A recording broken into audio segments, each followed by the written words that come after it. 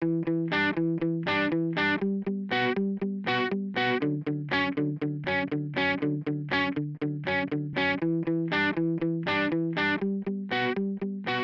and welcome to the second episode of Coronavirus The Truth with Dr. Robert Pearl and Jeremy Corr. We are also the hosts of the Hit Fixing Healthcare podcast. You can find this episode along with helpful fact-based information on our website, fixinghealthcarepodcast.com. Robbie, in your career as a physician, an educator at Stanford University, and CEO at Kaiser Permanente, you've helped lead our country through epidemics like SARS, MERS, swine flu, and even Ebola.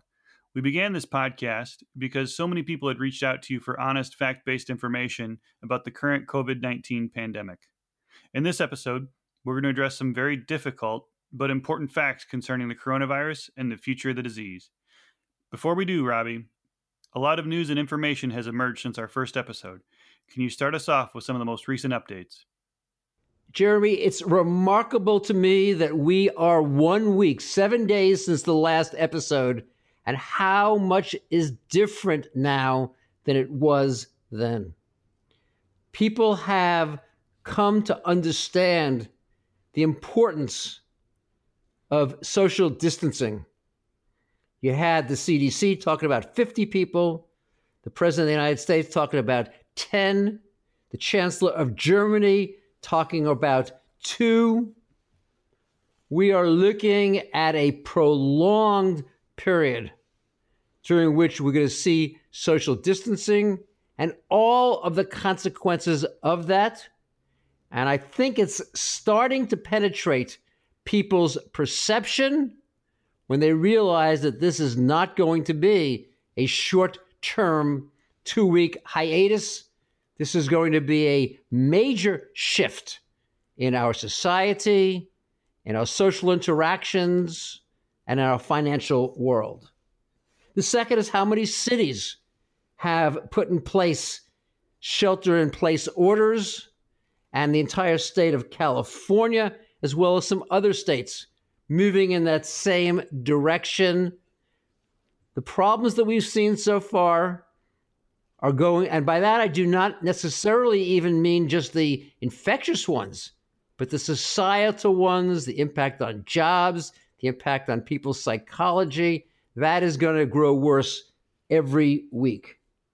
And finally, we're seeing now what has been talked about for a while, that the EDs, the hospitals, and the ICUs are getting overwhelmed. We're seeing reports of inadequate amount of protective gear. We're seeing increasing numbers of healthcare professionals, doctors, nurses, respiratory therapists, who provide the care, getting sick. And we're now seeing the first set of deaths happening around the globe amongst healthcare professionals. I think that problem is going to grow. The city of New York is on the verge of tipping over with more cases than they have the capacity to take care of. And one last piece I want to mention that I saw in today's paper. In California, in places like San Francisco, you have providers of care without adequate protection, not because they don't want to provide it, but because they can't access it. It simply does not exist. And according to the report I saw today, the University of California in Davis, an hour away on Highway 80, is continuing to do not just elective procedures, cosmetic surgery. We have a major discontent in our nation, and I do have some concerns, as we discussed last week, that this will not be just a pandemic of viral disease, but we're going to see a lot of social issues, along with the financial and other educational issues that have already come to the fore. And then, of course, we have the data on the infection and mortality rates. The numbers I saw today for the death rates in the United States was 458. I don't remember exactly what it was last week, but it was something like 70 or 80, with 35,000 proven cases. I want listeners to understand both of those numbers. The first aspect on the mortality is that the people who are dying now are the ones who came in contact with the virus 4 weeks ago. What we know is that viruses like this have a doubling rate. And for COVID-19, it's about 2.5 to 3 days. What we can be certain of, and listeners have to understand, is that over the next 2 weeks, remember, we didn't put in place social distancing until about 10 days ago. You will see that number going up, not by a factor of 2, that's one doubling, 4, 8, at least 16 to 32 times. And it will not tell us anything about what we're doing today. And similarly, the data says that the 35,000 patients is probably no more than a fifth or a tenth of the actual numbers. We are so far behind in understanding where our nation is, which is what's going to make it difficult to make the right decisions going forward. From my understanding, our growth curve is starting to look worse than even Iran and Italy. You recently wrote a powerful article for Forbes titled 7 Dangerous Myths About the COVID-19 Coronavirus Pandemic. If we do all the things you recommended in your article, can we prevent any more deaths in the near future? In the last episode, we talked about the 3 ways that viruses get stopped. The best way is vaccine. And in the article you're talking about, the Forbes article, the 7 myths about COVID-19, I mentioned the movie Contagion. Contagion was actually a very good movie with a lot of information relevant to today. But at the end, everyone is saved by the development of a vaccine in a matter of weeks. That's not going to happen for a full year. The second way it happens is through containment. This is what they're doing in Hong Kong and Singapore. When a patient is identified, that individual and the recent contacts are all quarantined, and the disease is limited. You can think about it putting a corral around the disease. The failures to do adequate testing in late January and early February, when we could have done it, because we had the data out of China. We had the sequencing of the RNA. When we didn't do it back then, we allowed the number of cases to grow so high that the pandemic has now spread, as we said, to 150 or 300,000 people. You can't screen that many and find their contacts and contain the disease anymore. So now we're down to 2 factors, Jeremy. And I hate to say it this way because it's so tragic, but there's 2 factors. There's the deaths from the disease itself and the deaths from the inability to provide the medical care. And I want to put 2 pieces in place there, Jeremy. One to the people who have the disease, and one to people who have other things, heart attacks and strokes, who can't get care because of the numbers of people who will be getting care for COVID-19. This is where we are right now. The idea about doing social distancing is to flatten the curve so that the demand for hospital beds, for ICU beds, for physicians, for nurses does not exceed our capability of providing it. That's what's happening in Italy today. You have 2 patients needing a respirator, both of whom could get better if they had got the respirator and only 1 respirator. That is what we're trying to avoid. And that is not an impossible situation. And those deaths would be preventable, avoidable, and they will be obviously extremely tragic. And yet at the same time, what we're also seeing as a consequence of that is the disease will prolong itself. And it's possible that we'll see other deaths as a consequence of the things that we're doing. I think what we need to do to figure out the best path forward is to have data through testing of individuals who may be having the disease so we can self-quarantine them, and data on really what is going on in the transmissibility, in the immunity, and we simply, despite the conversation, despite what we said last week, there's not enough testing ability in the United States today for us to really know what's going on, and as you asked, to be able to therefore make the right decisions about how best to prevent mortality in the United States. Unfortunately, this sounds terrifying. What advice do you have for people that might be panicking now? I know I woke up a couple days ago with a sore throat that won't go away, and to be blunt, it's freaking me out a little bit. The idea of people freaking out is becoming more real every single day. And I'll go back to what I said last week.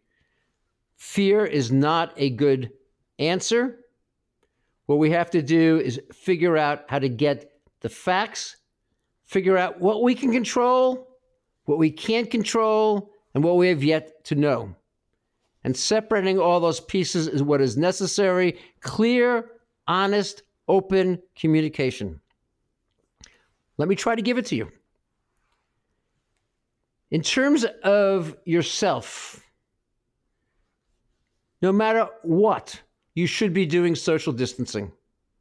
The reason to do it is there's no good way to know who has the virus and may give it to you.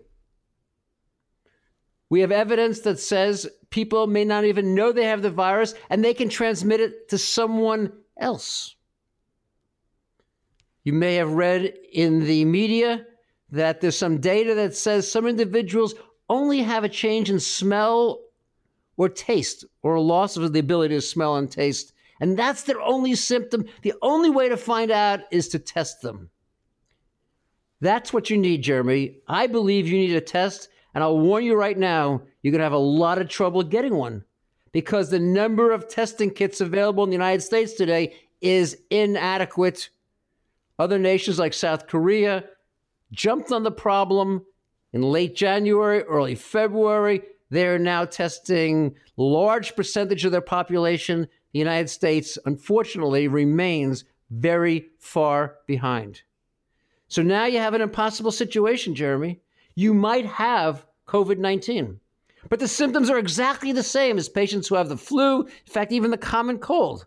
You may remember from last week, we said there's 7 kinds of coronaviruses. 4 are common cold, one's MERS, one's SARS, and one's COVID-19. And we can't separate the early symptoms from each of these different diseases. So what do you do?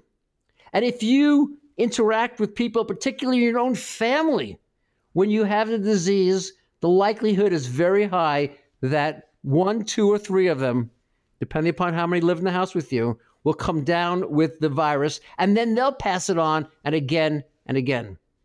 So again, I go back to what is it that we need to do? General precautions, social distancing, hand washing, avoidance of coughing in our hand and then touching our nose. And then number 2, early detection, extensive testing, self-quarantine. Some municipalities still haven't closed down restaurants or public spaces. In Chicago, the mayor told constituents that public schools will reopen April 21st after less than a 1-month closure. Similar timelines around the country we've heard. How realistic is it that people will be able to safely return to work and school and life as usual in a month or so? You're asking 2 questions. One is going to be about the 3 stages, which is really 3 stages of understanding. And one is going to be about what's likely to happen. Let me take the second one first. Schools will not open in the middle of April. They will open probably in September. Can't even be certain about that because we don't know what's going to happen to this virus as the temperature changes and it potentially mutates. There is no way we can open the schools in April because the reasons we shut them are not going to be any different in April. The percentage of the population that has coronavirus or has experienced it will still be relatively small, and the risk of spreading it and exceeding the ability of the hospitals, whether in Chicago or New York or Los Angeles or Boston, will be in place, and that time frame will invariably be extended. Every place that I've been lately has had a ban in place, both on the East Coast and the West Coast, for restaurants and for other places of gathering. What's concerning is that a lot of people don't pay attention to it. We're seeing that in a survey that came out today, that a third of college students are still partying as though the COVID virus is not a problem. It is a problem. We're seeing a growing percentage of cases, hospitalized patients, in those under the age of 50. There are deaths that are now being reported in patients who are in their 20s and 30s. The good news is we're not seeing it in very young children. We're not seeing the mortality in very young children. But the people who are seeing themselves as relatively safe are going to discover that, first of all, it's not a great disease to have, even if you recover from it. Whenever we see a new virus, our bodies have to go into overdrive in order to be able to develop the necessary immunity, and that's not fun most of the time. And as we're learning, the risk of even getting sicker despite not having chronic disease and being relatively younger is great. So I'm surprised that all of the major cities have not moved forward to try to flatten the curve by social distancing, and that requires that we close the places that have gatherings like the restaurants and the bars. The 3 stages is 3 ways that we come to understand what is going on. Stage 1, where we are now, all we really can depend upon is the mortality rates. We do a good job when someone comes into the hospital of identifying whether they have COVID-19. And when they die, we include that in the coding. And so we have a relatively good sense of how many people are dying today from COVID-19. As we mentioned earlier, though, this is what happened a month ago. We're not seeing any data relative to mortality about what's happening now, about whether our interventions are having an impact, about anything that we can calculate related to what is going to happen a month from now. But as we said, what we're going to see is between now and 2 weeks from now, that mortality to keep going up, and no one should be surprised. Whether it goes up with 4 doublings, which would be 16 times more, or 5 doublings, 32 times more, that mortality will go much higher. Listeners should understand it and not panic as a result. It is inevitable when a month ago we did not make any changes. That's stage 1. Stage 2 is when we start to understand how frequently people have this disease. As we've noted today, the official numbers are something like 35,000. That's only because we haven't tested enough people. The data says it's at least 5 to 10 times greater. Could be more than that. The good part about it being more than that is going to be, therefore, fewer people are likely to die when they get the disease. The bad part is there's more opportunity to catch the disease from someone as there's more people having the virus. That's stage 2, which we need to get into by doing the testing that is so essential for us to understand what's happening in the country right now, and to be able to understand in what areas there's not only an outbreak today, but there will be an even greater outbreak in the future, because we can watch those curves change and see the spread that's happening both in cities and in subparts of the city, and do the necessary, to whatever extent we can, health interventions to prevent spread among people through local quarantine. And some of that has actually already happened in the New Rochelle area of New York City, as an example. But stage 3 is when we start to come to grips with the real issues that are sitting in play when it comes to a virus for which we don't have a vaccine and for which containment is not possible. And now what we're talking about is, how long is it going to last? And my answer is far longer than most people realize. And the reason for that is that in flattening the curve, we slow down the immunity that people are going to get. Don't flatten the curve, we increase the mortality, the number of people who will die, not just from the disease, but from insufficient hospital and physician and respirator capability. We are sitting in this very uncertain matrix, on one axis being the length and on one being the number of deaths. And as I say, I want to go back to, there's a mortality from the disease itself, and there's a mortality from failing to be able to do the things that could save a life, but because the healthcare system is overwhelmed, we simply can't do that. We need to get to phase 3, stage 3, where people come to a real grasp about what is happening. I'm shocked every time someone looks at the numbers and says, oh my gosh, there are more people with the disease or more people dying from the disease. That is 100% definite because of the biology and the mathematics. Increasingly, I'm telling people about lily ponds, and that how if you have a pond with one lily, these little flat green things with a little flower on it, and every day one lily doubles, becomes 2. And over 50 days, the lily pond's going to become 100% covered. And I ask people at day 46, 4 days before you're going to see 100% coverage of the lily pond, what percent is covered? The answer is 6%. 4 days before it's all going to be covered. In fact, the day before, the 49th day, half of it is still empty. That's the exponential growth that our nation has not yet fully accepted and understood. Increasingly, I'm hearing people talk about this being a wartime, the same mentality that's necessary for the conflicts that happen, the world wars that used to happen over 4 years. This is more analogous now to the psychology of war than it is to most of what we assume to be modern medicine. Why are public officials so much more optimistic than you with their timeframes? It's the nature of politics. It's easier to tell people something they want to hear than tell them the truth.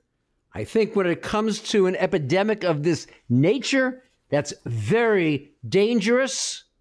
But it's easier for them to think they're going to reopen the schools in Chicago next month, and all we've got to do is figure out how to avoid developing this infection over the next month. And then a month from now, it'll be another month, and then the summer will have come. And I think in the minds of politicians, it's the better way to keep the electorate, the constituencies that support them, satisfied, and to have them believe that their elected officials are doing all the things that are possible. As I said before, that may work in certain circumstances where we have a lot of control. The economy is a good example, where the opportunity exists if a specific financial piece, like the banking crisis, terrible recession, but there are ways to address it with fiscal policy. When you start talking about a virus and its biology, there is no way to address it in the usual political way. I'll go back to what I said. It requires openness, honesty, transparency, and I don't think that's what's happening. And your example of why do politicians promise things that are unlikely because they think politically it will be to their advantage, I think actually they're going to find exactly the opposite. Kind of on that note, what do you make of President Trump's all caps tweet from last night? We cannot let the cure be worse than the problem itself. At the end of the 15-day period, we will make a decision as to which way we want to go. I've obviously not spoken with the president. He's not sought my advice. And so I have to be coming up with suppositions. And my supposition for the listeners, and please just take it as a possibility, hypothesis, is that he's grappling right now with the realities of the loss of life from an epidemic that overwhelms the hospitals against the loss of life that will happen across time. if people are unable to return back to their more normal type activities, if they lose their jobs, if the financial world collapses around them, if they can't buy the food, if they can't buy the medicines that they need. And it's unclear whether Congress will take the actions that are going to be necessary. Long-term actions with major consequences in order to avoid the second half of the problems. I suspect that he's grappling finally with the reality of what is going on right now with this virus and the very, very difficult choices that need to be made. I would hope he's not promising that 2 weeks from now this is going to end, because it won't, no matter what happens. But what I'm hearing, and I did not see the tweet, but from what you said, is that the president is grappling with how fast to let the infection, but I don't mean him personally, but the elected officials in this country, how fast to allow that to happen, which, as we've noted, will have terrible human consequences, with deaths that were preventable occurring. And I suspect in his mind, he's looking at another possibility, which is that no matter what Congress is able to do or does, that we could see an equal or greater number of people suffering and potentially dying if this shutdown continues for as long as the mathematics and the biology says that it will. President Trump also mentioned several drugs that sound promising, and yet scientists are skeptical. What should people know about the possibility of medication to treat coronavirus? In the last episode, I talked about when people say they don't know, that means they don't know. Don't assume that it means yes. Don't assume that it means no. Don't assume that it's worse or that it's better. At least that's what should happen, particularly as various scientists use that phrase. That's the best way to describe what's going on. Some of these medications, chloroquine is a really good example. There was a very small anecdotal study coming out of France and another small study coming out of China that said that maybe it works. We don't have the data yet. There's some what's called antiviral agents that have shown some promise in other areas. They could work. In the Spanish flu of 100 years ago, they took plasma serum from patients who recovered, and that was helpful. These are all possibilities. I don't think that anyone should assume that they are likely. I think they're being tested right now. I hope they work. But again, I would caution against an elected official telling anyone that they feel good that it will happen unless they have information that they're not disclosing from good scientific research. And I hope they do. But if I had to take my best guess, I think it's hope above reality. When you go to the casino, you may have a good feeling about the roulette wheel. But if you put your money down long enough, you're going to lose more times than not. I think we have to wait for the scientific studies to happen and for these treatments to either be proven and then widely distributed as quickly as possible, or found to not add much value. And at this point, we do not know. Beyond our current reality, is there any good news or rays of hope you see coming from this crisis? We have to get through this crisis, and I don't want any listener to be thinking that we should look at the positives long term if in any way it diminishes the tragedy that's happening short term. But I think, yes, there are. One major part to me was an announcement by Medicare, Medicaid, the CMS, that they would begin to allow doctors and patients to communicate using the video on their phones. I've been a proponent for a long time. I wrote in the book Mistreated, Why We Think We're Getting Good Healthcare, We're Usually Wrong, about how video would replace 30% of what we do in the doctor's office today. I think that it should, to give care that's quicker, higher quality, and lower cost to patients and far more convenient. I think that once people experience how easy it is to get their questions answered, how easy it is to get doctors' advice about whether they should get tested, about whether they need to come to the hospital, about how to take care of their medical problems, they're going to demand it. I was speaking to one of the leaders in Kaiser Permanente in Northern California. They're now doing over 5,000 video visits every single day. I think this will be a game changer in healthcare. There's a second part of positive, which is the impact on the environment. We saw this in China. The air pollution went down by 20% as a result of what happened in Wuhan. Venice is seeing clear water and return of fish.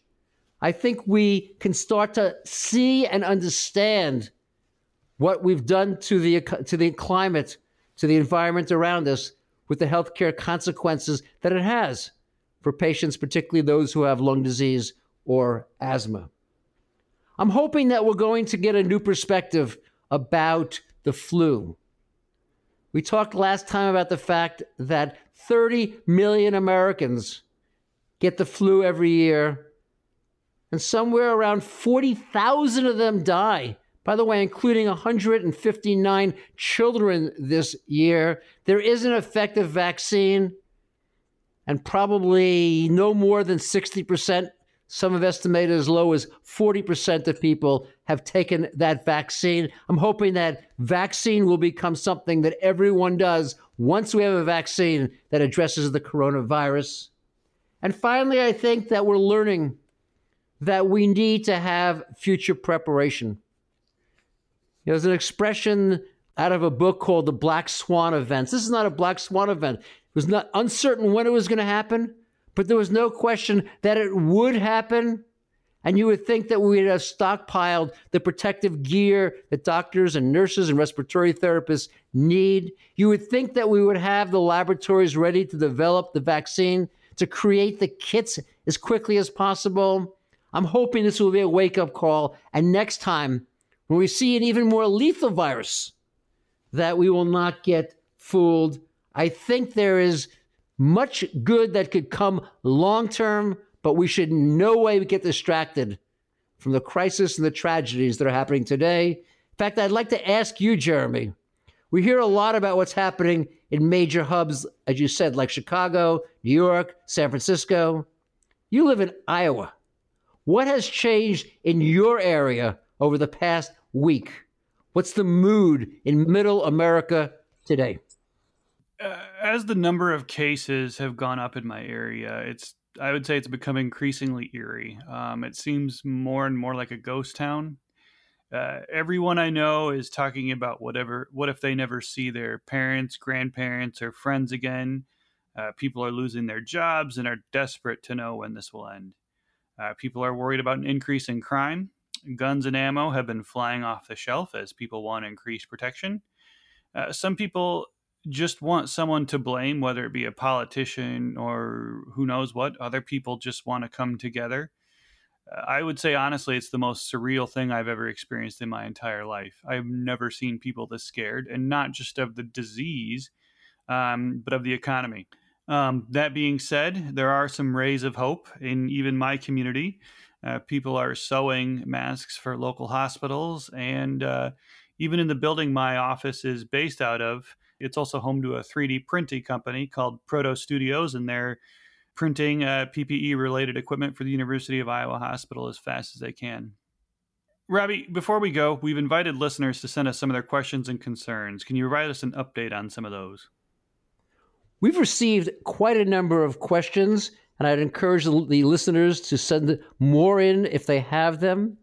Most of them have been about the transmissibility of the disease. They've worried that it could come in the food that they're having delivered to their house. So far, there's no evidence that the food will transmit it. They worry that it could come off of a piece of fruit that they buy in the store. And I think good hygiene is helpful. They worry that it could come off the soles of people's shoes. There's little evidence the virus does not do well in terms of a dirty environment. They've asked questions about the masks and being able to separate the droplet masks, the usual masks that people wear, from these N95 special masks used by healthcare professionals that are necessary for aerosol. They've asked a lot of questions, and we've tried to give them as many answers as possible. We'll continue to do so in future shows. I really want to express my gratitude to the caregivers across the United States for the tremendous work that they're doing, and for our listeners for being able to learn the truth through this podcast and communicate it broadly to their friends, family, and colleagues. I would like to second that and also say thank you to everyone who is on the front lines right now. As a reminder to listeners, this episode is available on our website, fixinghealthcarepodcast.com, and is also Coronavirus, the Truth, on all podcasting platforms, including Apple Podcasts. If you like the show, please rate it 5 stars, leave a review, share it with your friends and family. To submit a question, comment, or anything to the host, please visit our website and fill out a contact form or send us a message on Twitter, LinkedIn, or Facebook. Thank you for listening.